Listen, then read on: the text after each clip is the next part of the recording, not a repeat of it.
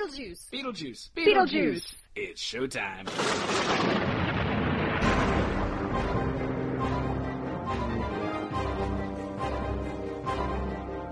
Welcome to the Beetlejuice Minute, where we discuss Tim Burton's Beetlejuice minute by minute. I'm your host, Julianne Fay, actress and owner of CinemaBliss.com, and my co-host today is Barry Rathman. I am not an actress. I am more involved in the sound part of making movies. And our special guest for today is Chris Taylor. Hi. I can't make my voice sound all that peppy like that. No, apparently I cannot. Sometimes writer and lover of movies. And even some Tim Burton ones, too. Yay! Hot dog. Or Beetlejuice. Frankenweenie? Frankenweenie. There we go. Frankenweenie. So minute 7. It starts with them getting into the car to go to the hardware store and ends when Adam enters the store doorway. All while old Bill is droning on. So you said something interesting about the script when we were talking earlier. Well, yeah, the script. Obviously, things change from script to thing, and I don't have a super... Unfortunately, we did not get the Blu-ray high-definition version of this. In the script, it actually specifies that the bumper sticker on the car says, "I brake for animals," which obviously is going to come into play a little bit later on down the line. Well, it actually comes into play in this minute as well.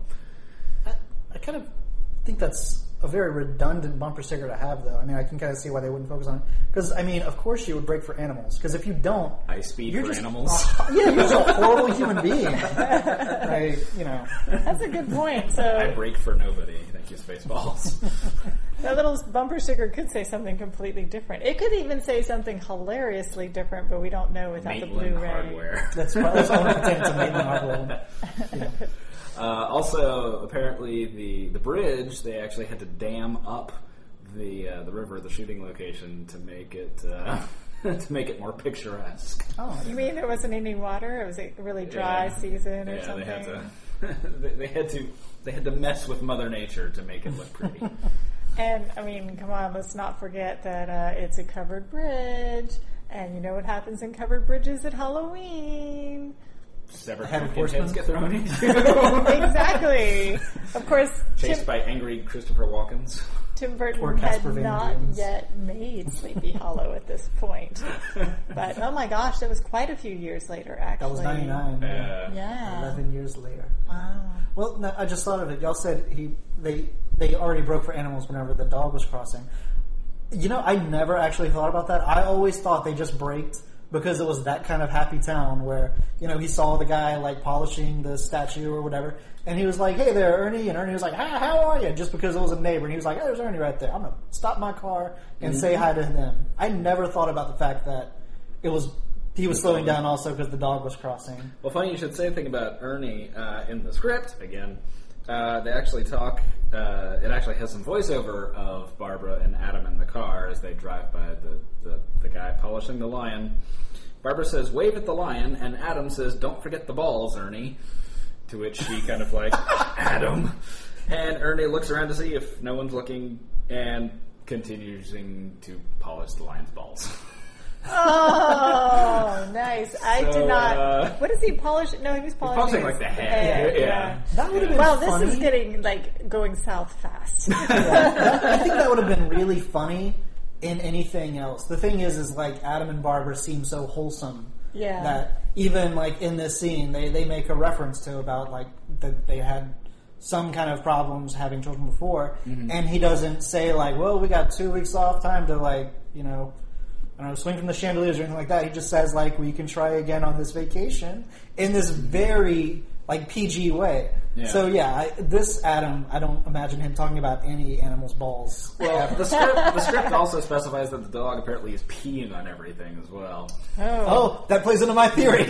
Oh, tell us about your theory. Okay, my theory, which I may or may not believe wholeheartedly, I'll let you decide, is that dog is Beetlejuice. Now, think about the coloring of the dog. Yeah. What colors is the dog? white and black. White and brown black. Head. Shh, let's ignore his head. That doesn't support my theory, so we'll ignore it. Oh, okay. He's black and white. What color suit does Beetlejuice show up in? Not throughout the movie, but in all the promo stuff. Black and Black and white, because in the movie he's only in the black and white suit like twice for a few minutes, maybe. Well, everything else is kind of his Black and white. sort of what he looks like. Oh, he also turns in. Well, I'm getting ahead of myself. And so, what if the dog is Beetlejuice and he's already targeting these people because he's already got to know them by being camped out in their? Because we find out later he's camped out in the model. So what if he's already gotten to know them and he likes them and kind of in his own demented way wants to befriend them? So he wants them to be deceased so he can have some friends because he actually is fond of them. That's my theory that I may or may not believe. Okay. That you may or may not That believe. I may or may not believe. But yeah, that Beetlejuice is actually the dog. He's black and white. We see throughout the movie, you'll see other examples of him kind of popping up in the real world in an unusual way. He can't come up as an actual like human form unless he's summoned, but he does pop up throughout the movie in other ways. So who's to say? Maybe. And if in the script he specified is peeing on everything, that sounds like fits. a Beetlejuicy type thing, Right. So, Except he seems much nicer in this version of the yeah, movie. he just is walking around, not doing anything. walking around. Yeah. In reality, I think the only real reason the dog's even in the shot in the finished movie is just so notice that there's a dog there for future events. Which is rather amusing, but we'll get to that later. All right. My next observation actually isn't nearly as cool I as just got to point yours. out, because it's audio, that Julie looks very confused right now and disturbed. Disturbed is more like it. Yes. Mission accomplished, buddy. Yay. Yeah, my next observation isn't nearly as fun as your conspiracy theory on Beetlejuice the dog. Beetlejuice the dog. I was just going to say it's a little creepy and kind of fits with the annoying character, or I don't know if it fits with it or goes against the grain. But I noticed right across the street from the Lion is the real estate and travel agency, which we're assuming, Jane owns. Oh, yeah. And there's a kid's rocking chair up on like a block, like it's like a monument. What the heck is that that's rocking cool. chair? I didn't see that. It's a I didn't rocking notice that. horse. Yeah. But it's a rocking chair or a rocking horse? Rocking horse. Oh, it's a rocking. Oh, okay. Well, in the script, it was also an antique shop, and I think there's you can see that in there as well. So it could just be. But it's in front I of wish the this town real existed. I estate. want to go visit Yeah, it. I do too. Well, it's sort of. Do you think she caters towards families with children, and that's why she has a rocking horse in front of her real estate? Well, I that get could the- make sense. yeah. But when at first when you said it was a rocking chair, and I thought you were saying it was a rocking chair, that would be even better if it was a miniature rocking chair next to a normal size one. Because later on in the movie, whenever you see, well, I'll explain that later on in the movie. But whenever you see Jane's kid, that would make sense to have an identical little rocking chair next to an adult size rocking chair. Yeah. Right. And also, if that's across the street, that's where the dog was coming from. Yes. I'm assuming that's whenever the dog was peeing on things, was over there at Unless Jane's it's her place. dog. Of course, we just made up a whole thing because there's no rocking chair, but it is a rocking horse. It's a rocking horse. Yeah. That's what I was saying. I wish it would have been a rocking chair because that would have been cooler. The rocking horse is still kind of neat. A rocking horse is odd, but I can't figure out why it's there. I mean, it's probably a nice day out. Kids come by. But it's amuse on a them while block, they're- like it's almost like it's a trophy can't- or something, or a monument. I have to look at this rocking chair, or rocking horse now. And we'll come back in the next minute, and I'll be like, "That rocking chair horse is so disturbing." Well, one thing that's interesting, because, Burton's movies always tend to have the outsider-y people. Mm-hmm. And one thing that's interesting about this is that... Is that a word? Outsider-y? It is now. The Maitlands seem to be completely normal, even stopping in that whole small town vibe. Like, you don't get the sense that they themselves are the twisted part. That'll come later when Winona Ryder shows up. But, it's... They sort of become twisted over the course of the movie, but they themselves are kind of that cookie cuttery, small Jaunty family. jaunty Yeah. family. Hi, Jaunty Ernie. Yeah. They've got in jokes with the townspeople, and obviously he's accustomed to old Bill's shtick by this point. Yeah. Because he doesn't even give him a second thought. He just I like. Well, I mean, Bill works out of the same building. It looks like his barbershop is like connected to the hardware store. So Yeah. he probably sees Bill every day and has heard that story 4 billion times. Grabbing arrested. Yeah. Somewhere in there it said established 1835, and you get the Yeah. impression that this place has not changed much since 1835. Not at all. And to further the Tim Burton conformity versus weird and twistedness, okay, it's a white hardware store. It has like red flowers, a red lawnmower, red toolkits, a red awning. The fire truck next to it is red, and I love how the firemen are not in any uniform. They're not like They're hanging Yeah, out they're washing just- the truck. hanging, Yeah. just washing the truck on this beautiful day, enjoying it. And yeah, I like the white and red conformity. But yeah, I don't know. I just am enamored by the town. Like, it just seems like the sweetest place ever. If you know. like white and red. If you like white and red and old, or you know what? I would let old Bill cut my hair. Even Aw. just seems like the kind of guy that you'd allow it. Tell you some good stories while you You did can tell it me too. some good I'm stories. sure. 1835.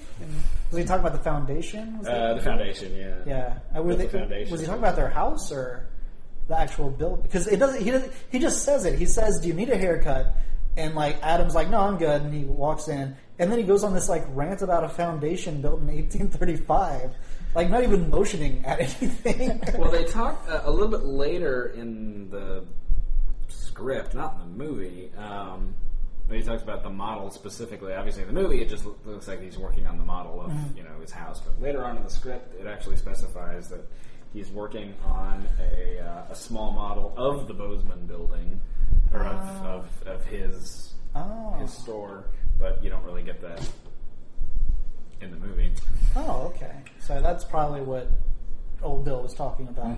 Because that's definitely not what he's going to be talking about later when we see him again. And it's Yeah. annoying because, Adam goes in the store and, he starts doing whatever he needs to in the store. Bill does not stop talking. But you can't really hear him. You can just kind of hear the muffled sounds of... I want to know what he's talking about. And how he transitions from one story to the one he will tell in a moment. Yeah. Because it's probably just a stream of consciousness thing, but I'm like, Bill should have done commentary for the movie. Now, I know commentaries didn't exist in 1988 because you can't really do commentary on You VHS. just didn't record it, you just shouted at it. But if they would have just gotten the guy that played Bill to do a commentary in character, that would have been amazing. Speaking of, I actually looked up that guy. He really hasn't done much. He just kind of bounced around. Was a little character actor. Wasn't on anything like really massively memorable. Is he Just still one of the alive, or biggest. is he passed on? He passed Okay, that's what I figured, because it's 28 years later. It's like if he hadn't, find his Twitter. Hey, come do a commentary. His old Bill. A much older Bill. Yeah, what was math? 25th anniversary for Beetlejuice would have been 13. back in, Yeah, 2013. 13. Dang it, we have to wait until the 30-year anniversary. It was only 2 years away.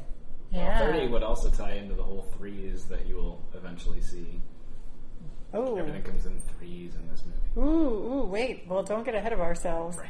So, thank you so much, Barry and Chris, for minute 7 of the Beetlejuice Minute. And we'll see you guys tomorrow. Bye. Bye. Until next time, save us some popcorn, and we'll see you soon at the Beetlejuice Minute.